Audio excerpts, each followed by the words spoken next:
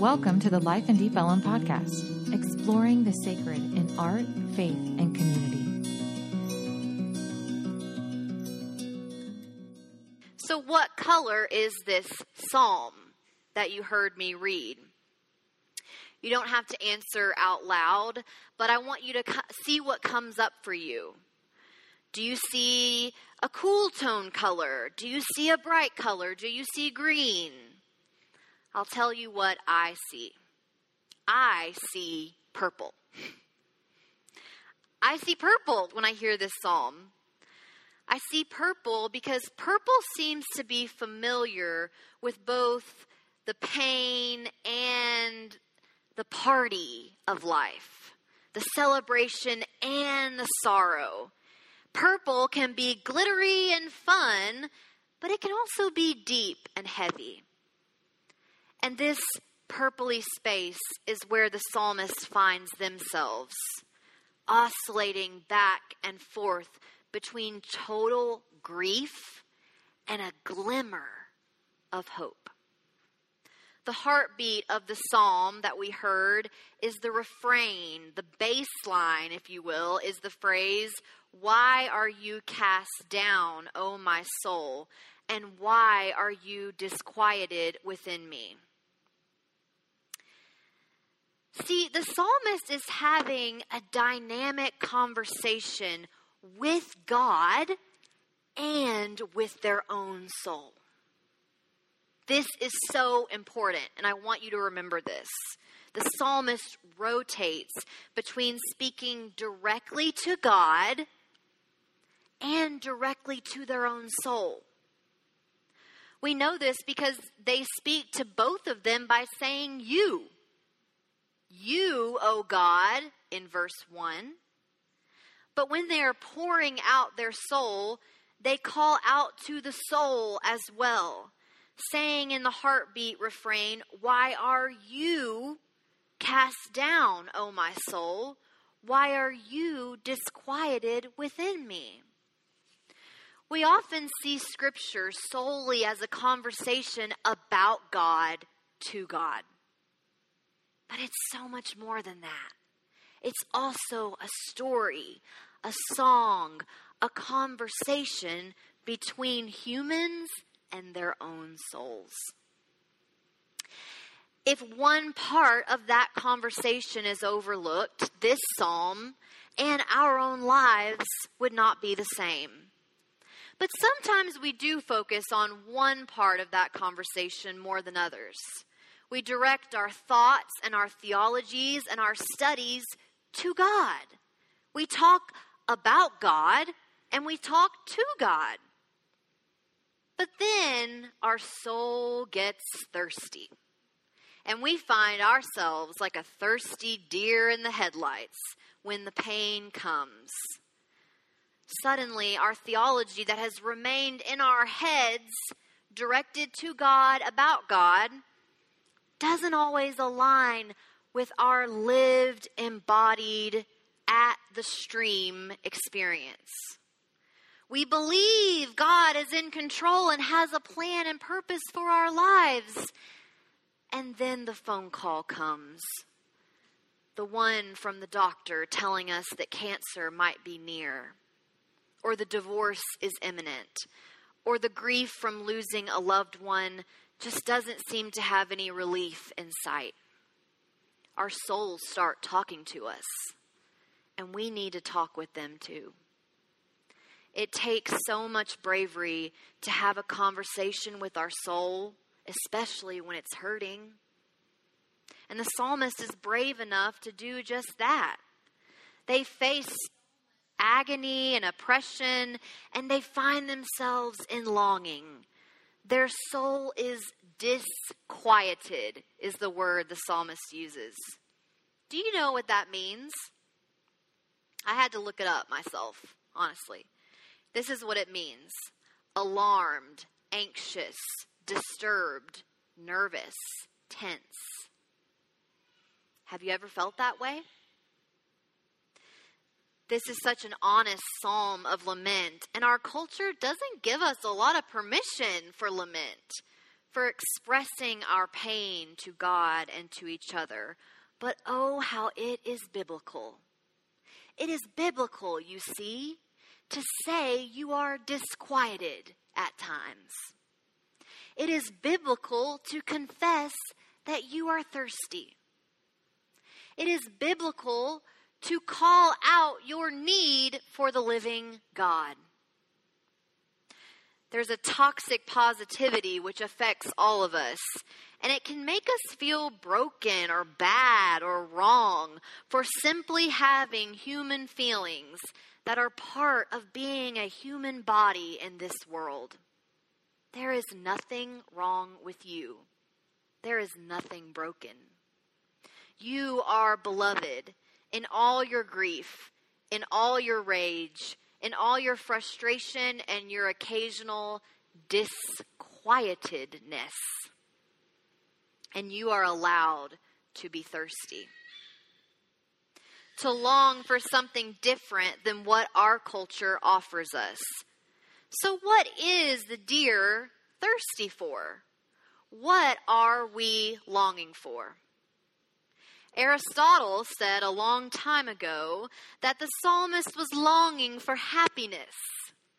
Happiness. Aristotle, that stinker who is such a thinker, could only guess that the only thing that philosophy and intellectual virtue could not provide you was happiness. That must have been what the psalmist was after. And goodness, leave it to me on my first Sunday to call out Aristotle, but I'm going to. I think he was wrong. It's so much more than happiness that we're after. It's so much more than happiness that we need. But make no mistake, our whole Christian faith has been shaped by this way of thinking, this paradigm.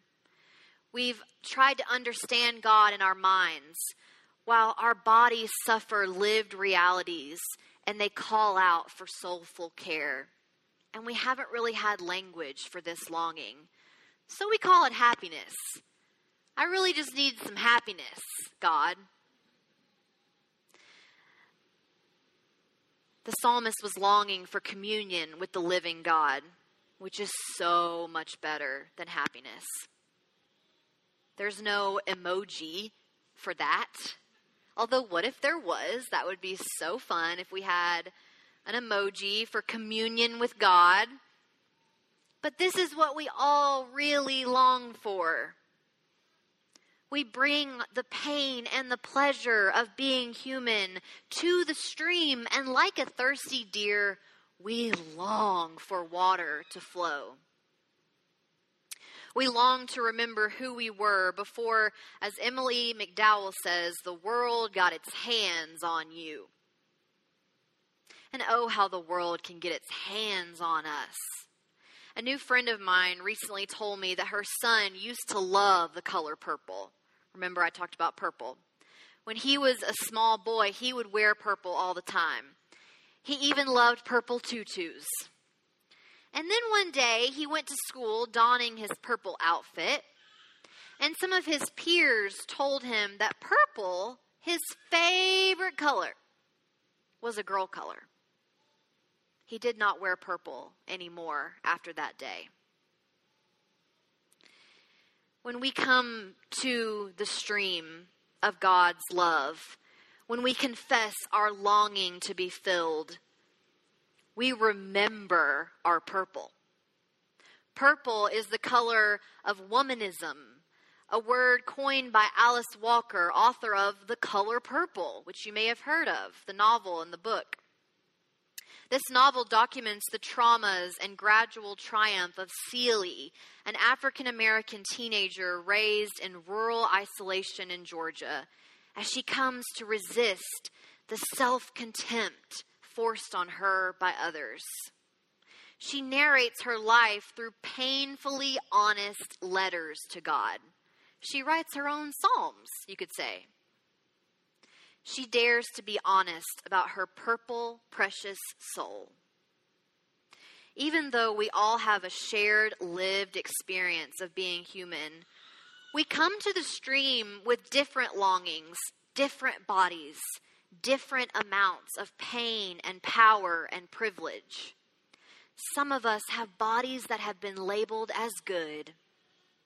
Our white skin is viewed as supreme, as power, as moral virtue.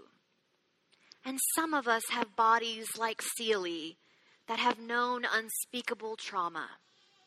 Bodies that have been labeled as bad, as criminal, as unworthy of basic dignity and care.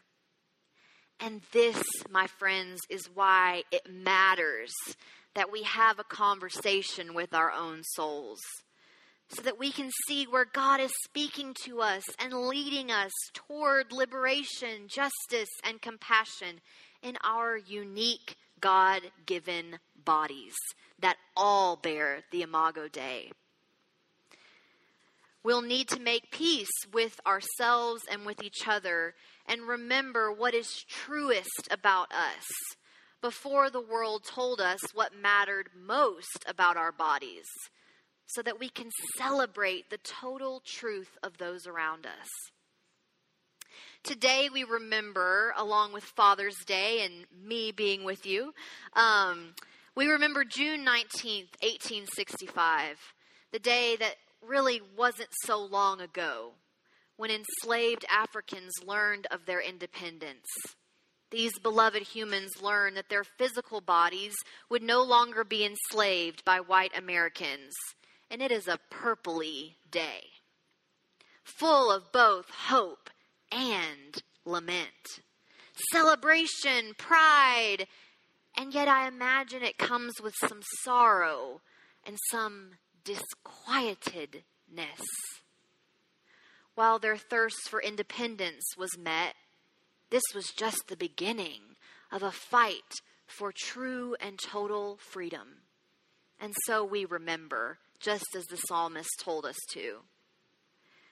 We remember who we are and how much we really matter to God. How much all bodies matter and deserve love, respect, and freedom. No body ever deserved to be enslaved.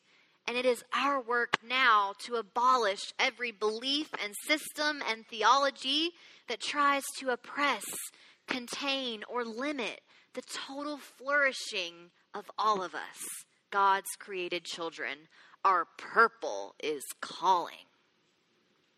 And it would be easier to hide behind Democrat blue or Republican red, but I want to see your purple.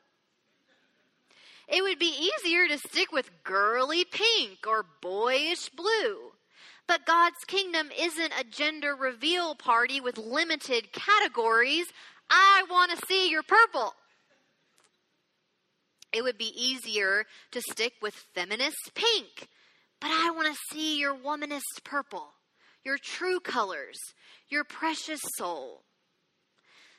There is an ongoing conversation between us, our bodies, and our souls. But there is one more important dynamic in this conversation. It's our ongoing conversation with each other. And this conversation matters so very much. Life in Deep Ellum, if I have the honor of serving as your pastor, I will take that conversation very seriously. Because the truth is, we don't have to do life alone.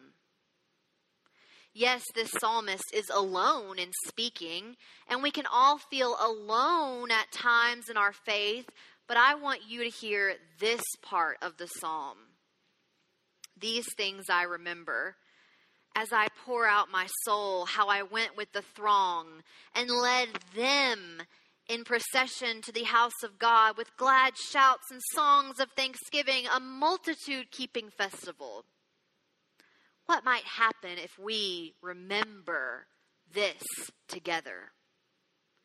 Even though I am visiting you here and there is some pressure, I would think, to be excited, and I'm sure there is some real excitement, I'm also wise enough to know that there is probably some uncertainty, some apprehension, some lingering grief, over past disappointments and unmet expectations. And I want you to hear me say, that's okay. I see your purpley hearts, and I hold them with love. I have loved you, Lyde, before I even knew you, really. Ever since I read your mission study report in January and learned about your brave story, your creativity, your resilience, your willingness to risk it all for a different kind of church. Oh, my love for you began then. And I hold so much hope. I hold both the hope and the uncertainty that this time brings for us. But there is no other community I would rather do this work with. Together, I wonder what might happen if we poured out our souls to God and to each other, learned to listen, loved with abandon, worked for justice like the color red, and went on a mission together to make the kingdom of Jesus real in our community. I will pray for you, love your children, learn your pronouns, ask you if you need a snack, and keep challenging you to let your truest colors shine. I will also show you my emerging purple heart and ask that you hold it with care and curiosity and respect. Together, God will lead the way. God will anchor us. After leaving my very first congregation I worked at, one of my dear members, Charles, made me a stained glass heart. Each square of the heart was a different color, and he spent hours cutting the glass and welding the heart together, square by square by square, and I'll show it to you sometime. But the thing about stained glass is that you think you have seen the best of a color. You think you know exactly what it looks like.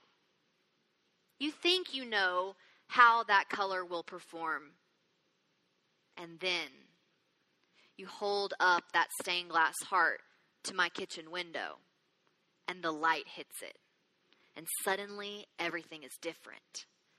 Suddenly, colors you never expected to shine dazzle you with vibrancy. Lyde, let's be a people who view each other and the world right around us through this light of God. In Psalm 43, the psalmist says, and I'm going to invite the band to join us back up here. I'm still new, remember, so I don't know when the band comes up, but it's time. It's time, people. Okay. In Psalm 43, the psalmist says, "Oh, send out your light and your truth. Let them lead me. Let them bring me to your holy hill and to your dwelling. Then I will go to the altar of God, to God my exceeding joy, and I will praise you with the harp, O God, my God." But today I would like to modify this psalm for us. We're just going to change a couple words, and it is my prayer for all of us today. Oh, send out your light and your truth. Let them lead us.